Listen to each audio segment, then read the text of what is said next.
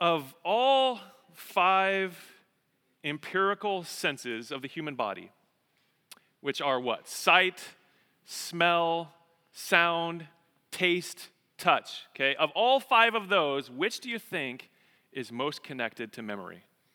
Any guesses? You would think sight, right? So when you see something, it triggers a vivid memory, or maybe sound, you hear something. It's actually smell, believe it or not. Our olfactory senses, studies have shown, are the most connected to memory. So when you smell a certain thing, it draws back a memory from maybe decades ago. And this is so true. If I smell formaldehyde, you guys know what formaldehyde is? When I smell formaldehyde, I'm immediately transported back to junior high dissecting cats, which is disgusting. Or I don't know if you've ever been to...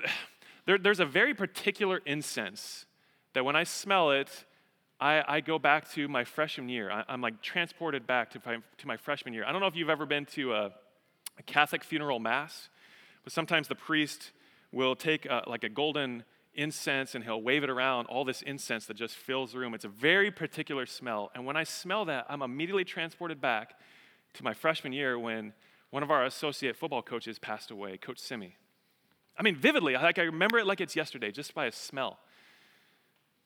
Or, we were in Phoenix visiting my parents all week. We got back super late Friday night. Yesterday, I went for a walk, and just the smells of fall, the crisp leaves, the leaves changing, just the smell. It's like pumpkin spice wafting through the air. Apple cider donuts. I don't know what, maybe that's just at our house. I don't know. But the autumnal aromas, if you will, immediately make us think of fall. So when you smell something, it makes you think of a person, a place, an experience, fragrance tied to something, to memory. So what should our fragrance as Christians be? What is our aroma to others? What should we smell like, so to speak, to others? Well, turn to John chapter 13. We are continuing in our series in the Upper Room Discourse, John 13 through 17, the Gospel of John. And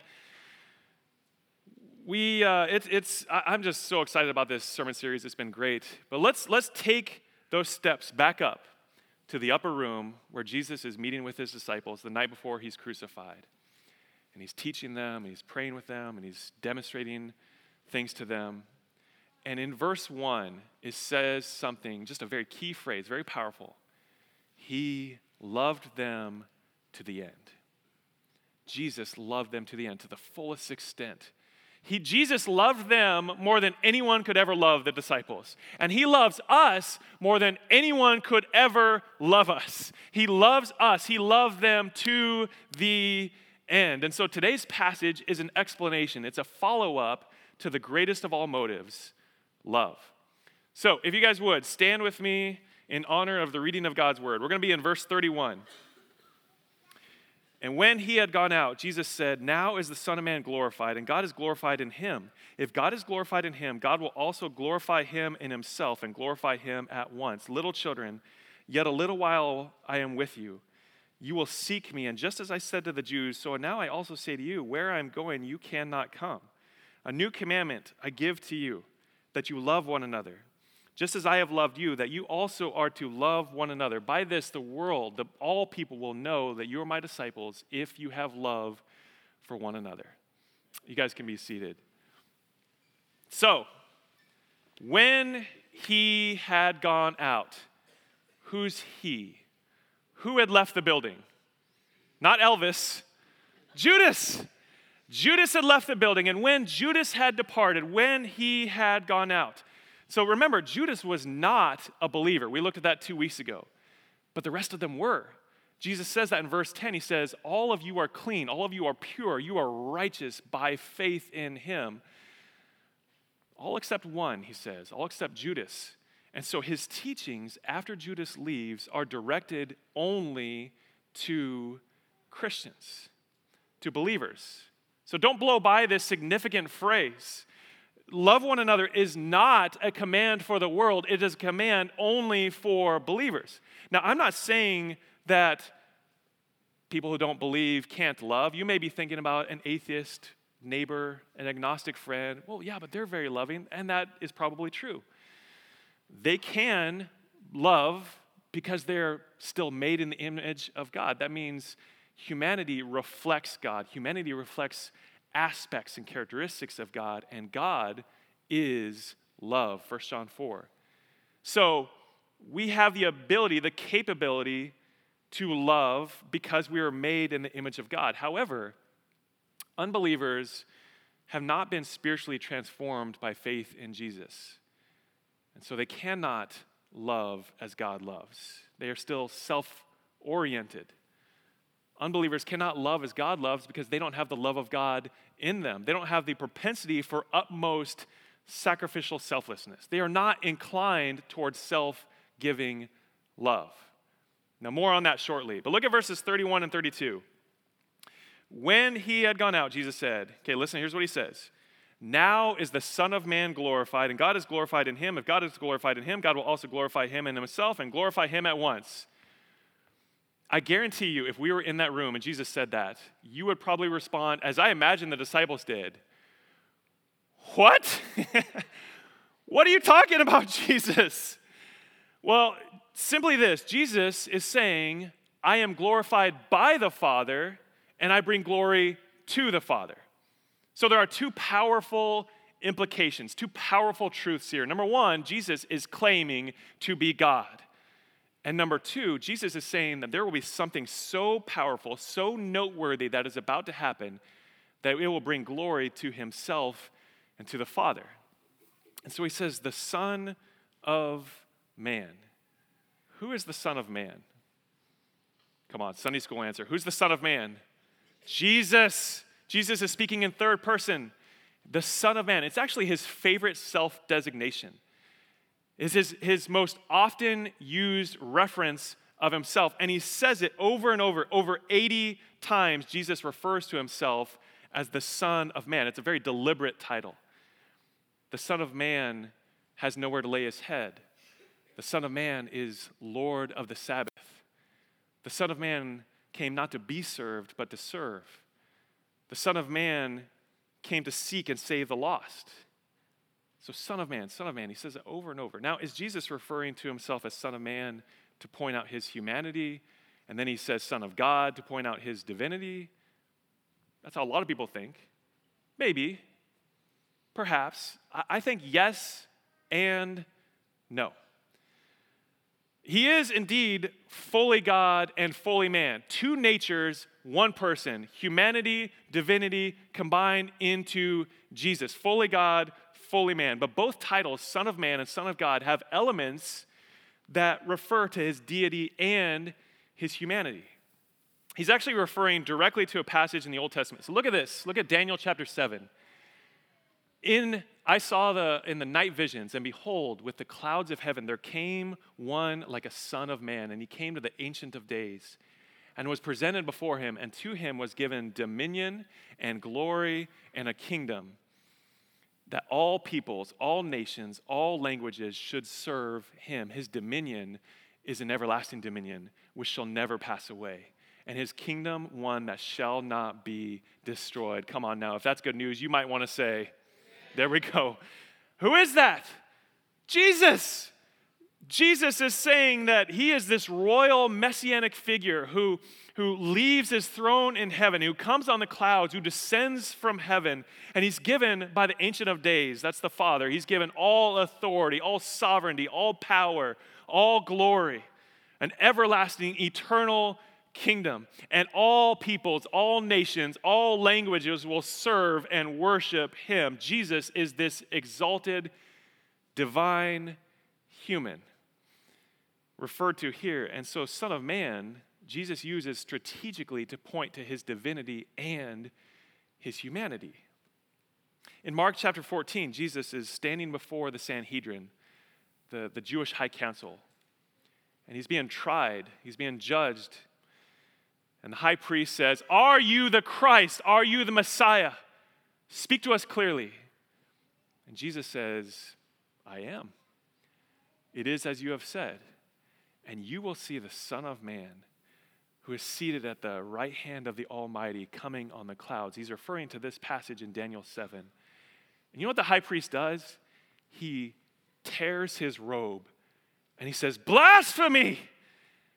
He's blaspheming. He is claiming to be God. So don't let anyone ever say that Jesus never claimed to be God. That's one of the purposes of why John wrote his gospel. Jesus, over and over and over, is claiming to be the God-man, fully God, fully man, fully divine, fully human.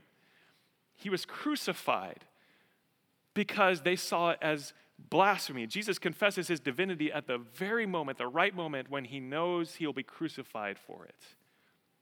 That's what Son of Man means. And then Jesus says, now is the Son of Man glorified. Behold, now the hour has come. The time has come. With Judas's departure, the trap was set. The trap has been sprung. And it launches the most significant sequence of events in history. Look at verse 33. Things take a dark, somber tone. You know, the disciples had followed Jesus closely 24/7 for 3 years. And Jesus says, you know what? I'm about to leave, and you cannot follow. Where I'm going, at least right now, you cannot go with me. Whenever my wife and I leave our little girls, we're going somewhere like, hey, we're going to go on a date, or we're going to go out of town or whatever. And sorry, mommy and daddy need some date time together. And you can't go with us. Why? Why, Daddy? Why can't we go with you? Well, because we need a date. We need time together. Well, but can we go? No, you can't go with us. And they're all sad. And that's for like a night. Jesus is very clearly saying, hey, I'm about to depart from this life. You cannot go with me. And the disciples, as expected, are deeply saddened. They love Jesus, and Jesus so clearly loves them. He calls them little children. Not to demean them, but to encourage them. It's a term of affection, a term of endearment. Sometimes I call my little girls my tinies. Now that works when they're 8 and 5. Oh, my tinies, come here, give Daddy a hug, my tinies. But you better believe I'm going to do that when they're 38 and 35 and give us grandchildren. I don't care. They're always going to be my tinies. It's a term of affection. Their daddy loves them. They love their daddy. And you could so clearly hear in Jesus' voice here his love, his affection for his disciples. These words from Jesus sound like the words of someone who knows he's about to die and he's talking to his loved ones before he departs, because, folks, they are. He is. And they know that, and so they're grieved. And in the midst of their grief over his departure, Jesus gives this powerful new commandment. Look at verse 34. A new commandment, love. New commandment, love. With a new covenant, you would have to establish a new law, a new framework. You have to set the terms. So you look throughout the Bible, all the different covenants, and when God would enact a covenant with Moses or with Abraham or with Adam, with Noah, there would be rules, there would be a framework, there would be a law to establish that covenant. In the new covenant between God and man through Jesus, love is the law of Christ. Love is the norm. Love sets the terms. Love is the framework. It's a new commandment, love. But is it really a new commandment? I mean, Leviticus 19:18, love your neighbor as yourself. Jesus quotes that in Mark 12:31, love your neighbor as yourself. So is it really a new commandment? Love the Lord your God with all your heart, mind, soul, and strength. And the second is like it, love your neighbor as yourself. Is it really new?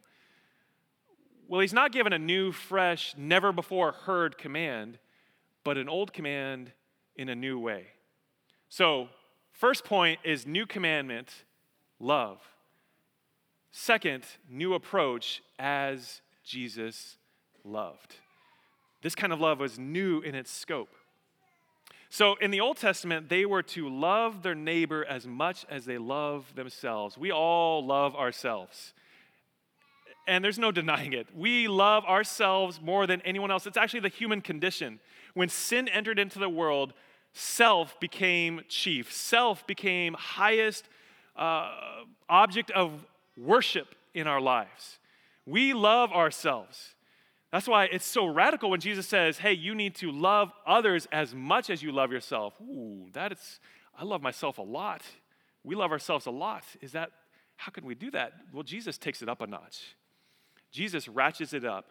Jesus sets the bar much higher, substantially. He says, okay, you love others as much as you love yourself. You know what? Let's take it up a notch. As I have loved you, you also are to love one another. So our measure of love now is not love for ourselves, but Jesus' love for us. So how has Jesus loved us? If you look at the screen here, how has Jesus loved us? Well, in love, Jesus spoke truth to others. In love, Jesus spoke truth to others. Do we have that on the screen? Nope. All right, well, how has Jesus loved us? In love, Jesus spoke truth to others. First of all, truth, there it is. Truth without love. We've all known people who are all truth. They're the truth tellers. No matter what, I don't care if it hurts anyone, I am all about the truth. But truth without love, it is hard, it's harsh, it's cold, it's calloused. Folks, it's legalism. Truth without love is legalism. But on the flip side, of the other end of the spectrum, love without truth, it's fickle, it's haphazard, it's floofy, like, oh, love is love. You do you be whatever you want to be. Love without truth leads to licentiousness. So on one end, truth without love, legalism. The other end, love without truth, licentiousness. Jesus spoke truth in love. Second, through love, Jesus served others. Jesus demonstrated Galatians 5:13 perfectly. Through love, serve one another. In fact, he demonstrated that by washing the feet of the disgusting feet of his disciples. I mean, we have some maybe I'm just speaking for me. We have some smelly feet nowadays. Imagine 2,000 years ago. And here is Jesus on his knees, demonstrating the posture of a servant, washing the feet of his disciples, which he says pointed to what he was about to do on the cross, his death, burial, and resurrection, but it also pointed to how we are to interact with one another, serving one another in love. We lay aside our preferences, our wants, our desires. We pray and seek opportunities to wash the feet of others, getting humbled, lowly serving to the least expected in uncomfortable ways. All motivated by love.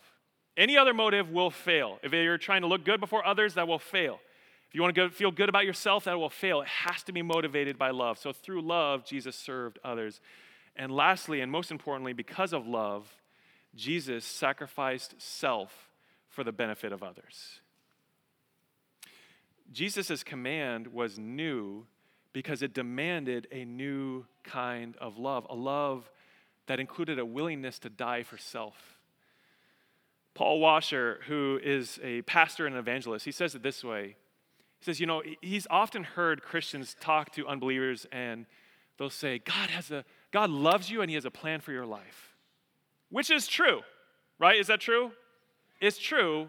It's not the full gospel. So if you don't give the full gospel and you're talking to unregenerate sinners and you say, God loves you and has a plan for your life, they might respond, oh, he does? Well, that's wonderful. I love me. That's great.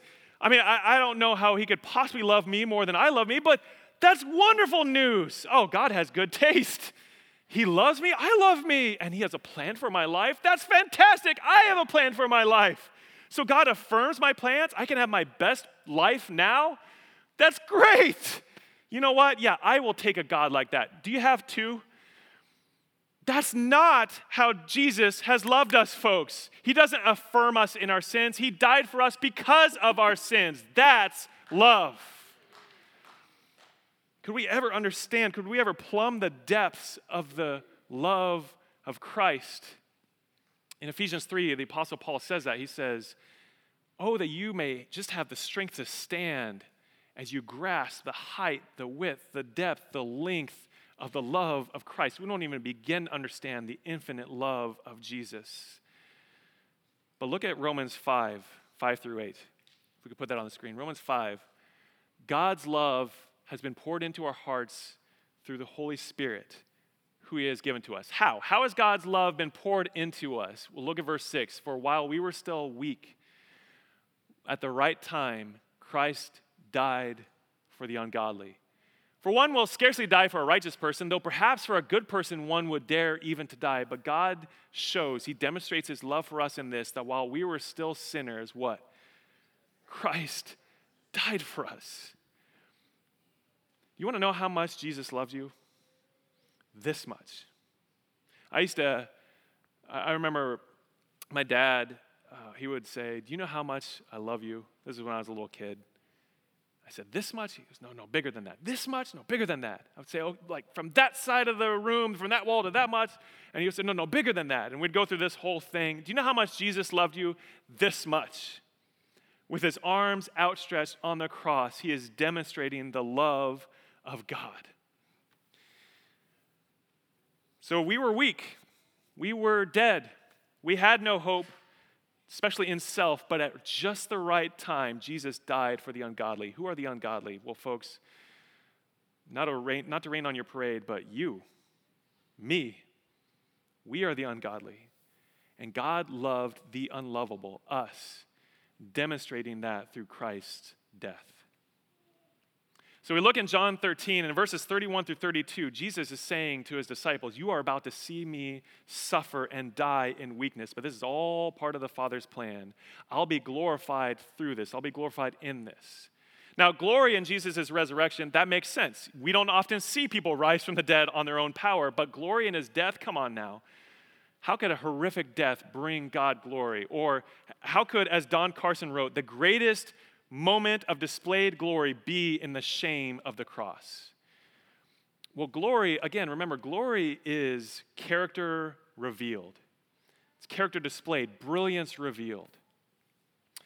Think about any 80s movie. The 80s were all about glory. So any 80s movie, the Rocky movies, or any 80s movie who had like a montage with a basketball game, and at the end of the basketball game, the David team is up against the Goliath team, but it's neck and neck, and there's 5 seconds left, and you have the star player, the protagonist in the movie, and they're dribbling the basketball down, and they're watching the clock, and they shoot the ball, 3, 2, 1, and the ball goes,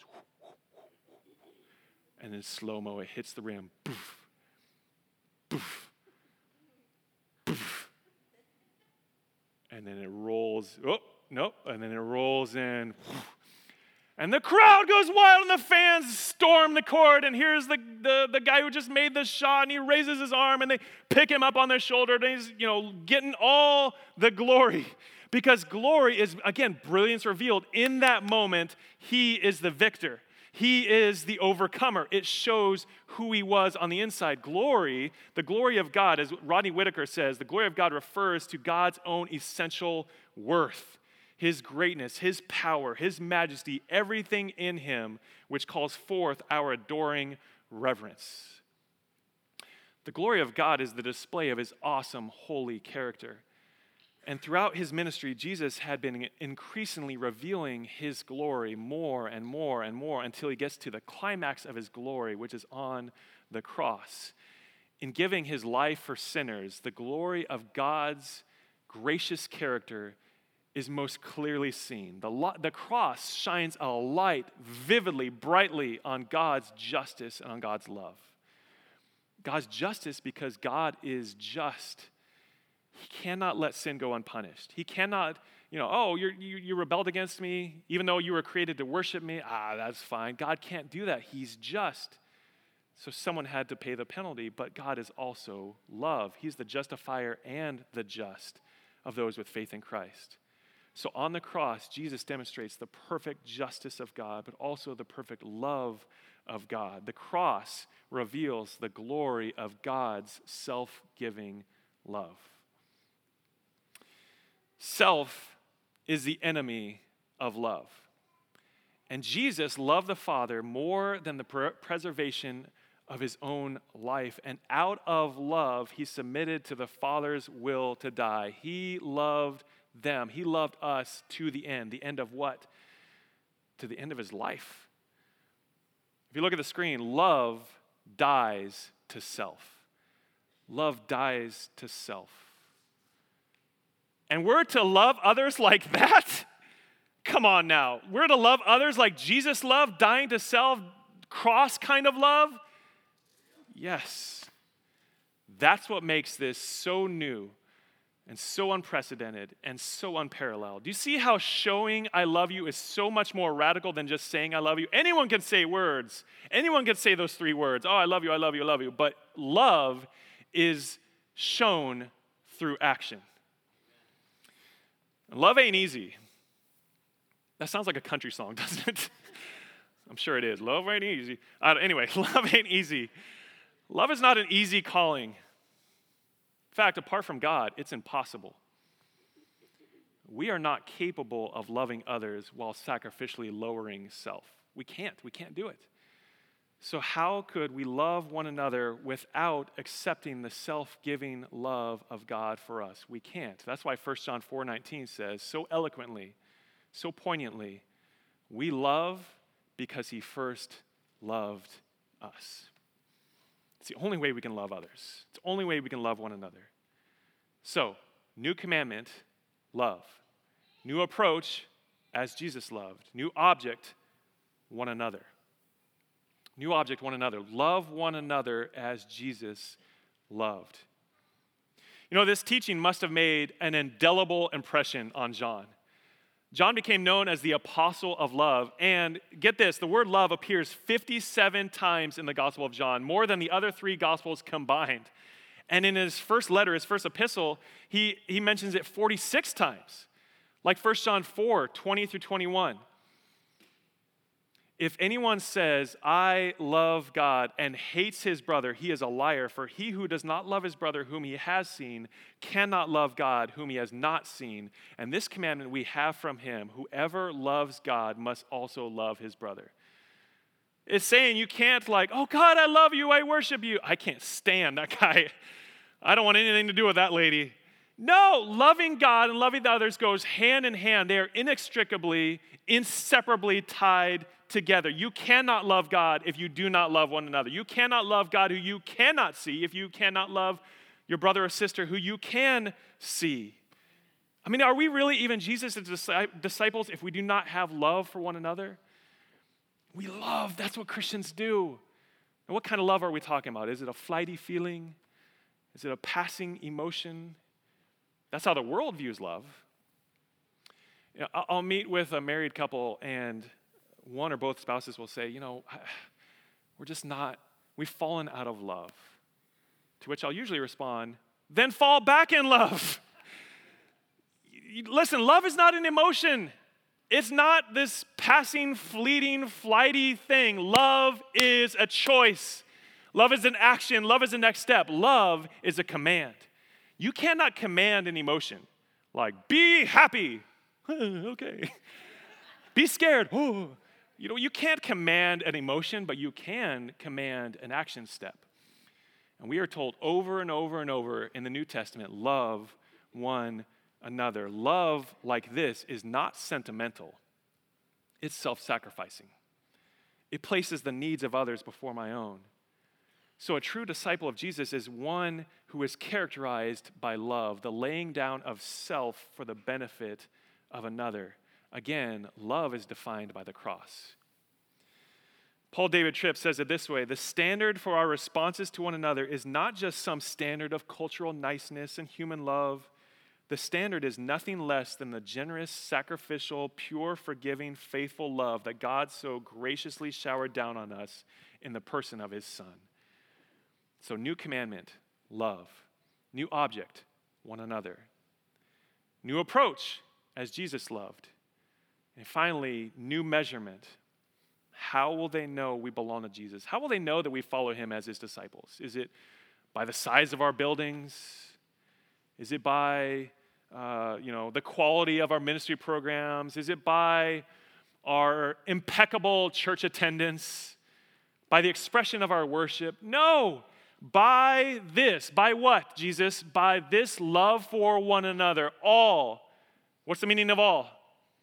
All people, the world will know that you are my disciples. So new measurement, by love, people will know we belong to Jesus. If Jesus was the embodiment of God's love, we are to be the embodiment of Christ's love. Love should be our fragrance. That's actually literally what Paul says in 2 Corinthians chapter 2. He says we should have the aroma of Christ, to some smelling like life, if they're believers, to some smelling like death. You ever been around someone who has just the most rank BO? Don't lift up your hand, because you might have BO. If you're like, no, I haven't been around someone like that, you might be that person. I don't know, but if you've ever, you ever been in a locker room, just a nasty smell, it's repulsive. You don't want to be around someone like that. But then when you're around potpourri or a nice perfume, oh, that smells nice. You want to be around that person. Love is the fragrance of Christians. Love should be our fragrance. If Jesus smelled like love, so to speak, we should smell like love. We should look like love, sound like love, act like love. Loving one another is not the goal, it's the natural outcome of our faith in Jesus. If we believe in Jesus, if we follow Jesus, if we love Jesus, and we live for Jesus, we should live like Jesus, and Jesus loved selflessly and sacrificially. And so when we love like Jesus loved, people will see Jesus in us. They'll see Jesus through us by how we treat one another. I mean, what kind of a witness would it be when Christians don't show love for one another? Can you imagine? I mean, that just never happens, but can you imagine it sullies and tramples on, it nullifies our witness in the world? It's hypocritical. I remember talking to an agnostic years ago, and we're just talking about Jesus, and he said, you want me to love your God when you can't even love each other? Whew. That one hurt. It should hurt because truth stings.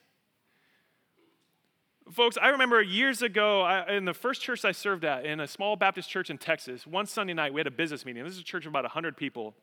And in this business meeting, I don't even remember what we got into, but one guy stood up and he started screaming at this other guy, and this other guy got up and screaming at the other, and then everyone stood up and they're screaming at one another. And my wife and I are in the back seat. I was serving as the youth pastor at the time, and I just got on my knees, and my wife Sky got on her knees. We're like, what is going on? Like, this is some demonic stuff, and just started praying, God, forgive us. What is this?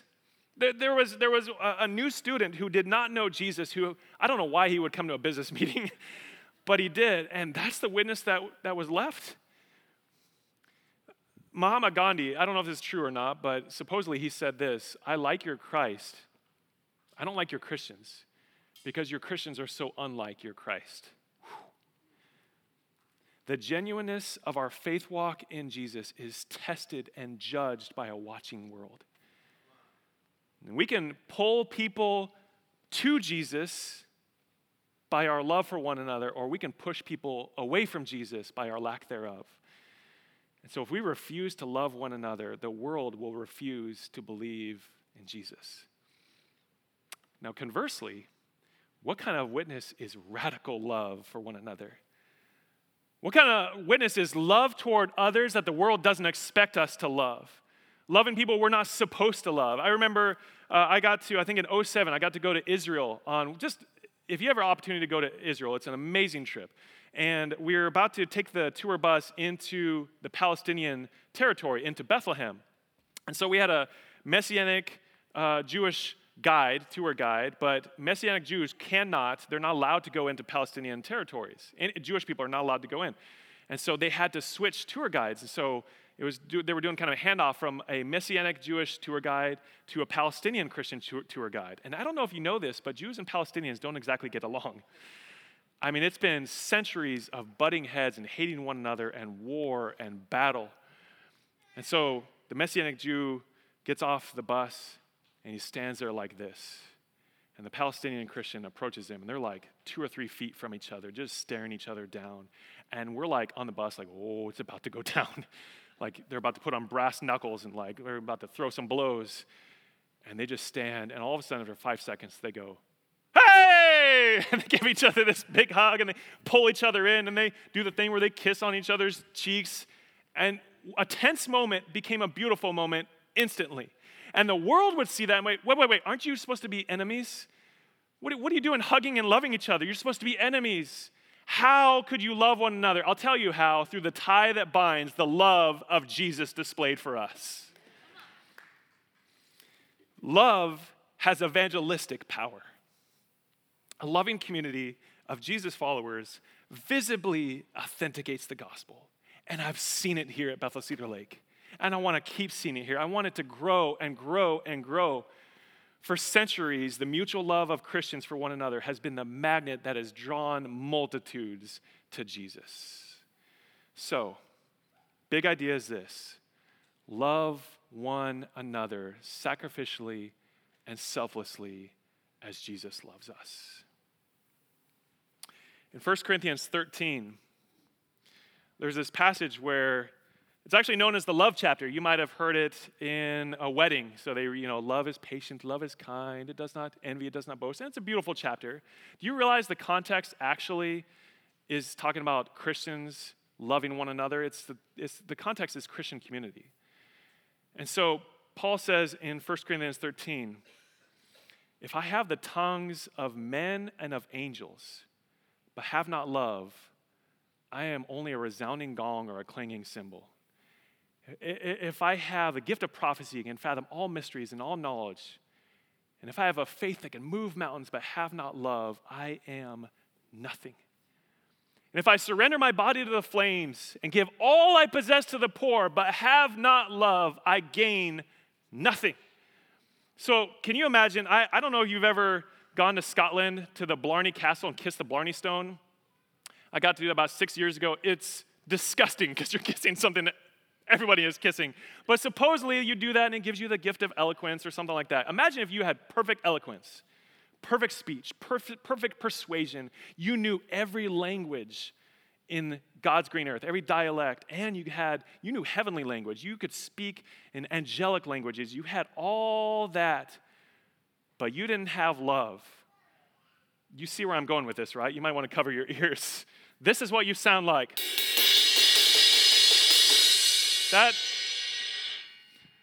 Sorry for whoever plays the drums. Hopefully I didn't mess that up, but that's annoying, right? Like, it's nothing but a resounding gong, a clanging cymbal, and I don't want to be a clanging cymbal, folks.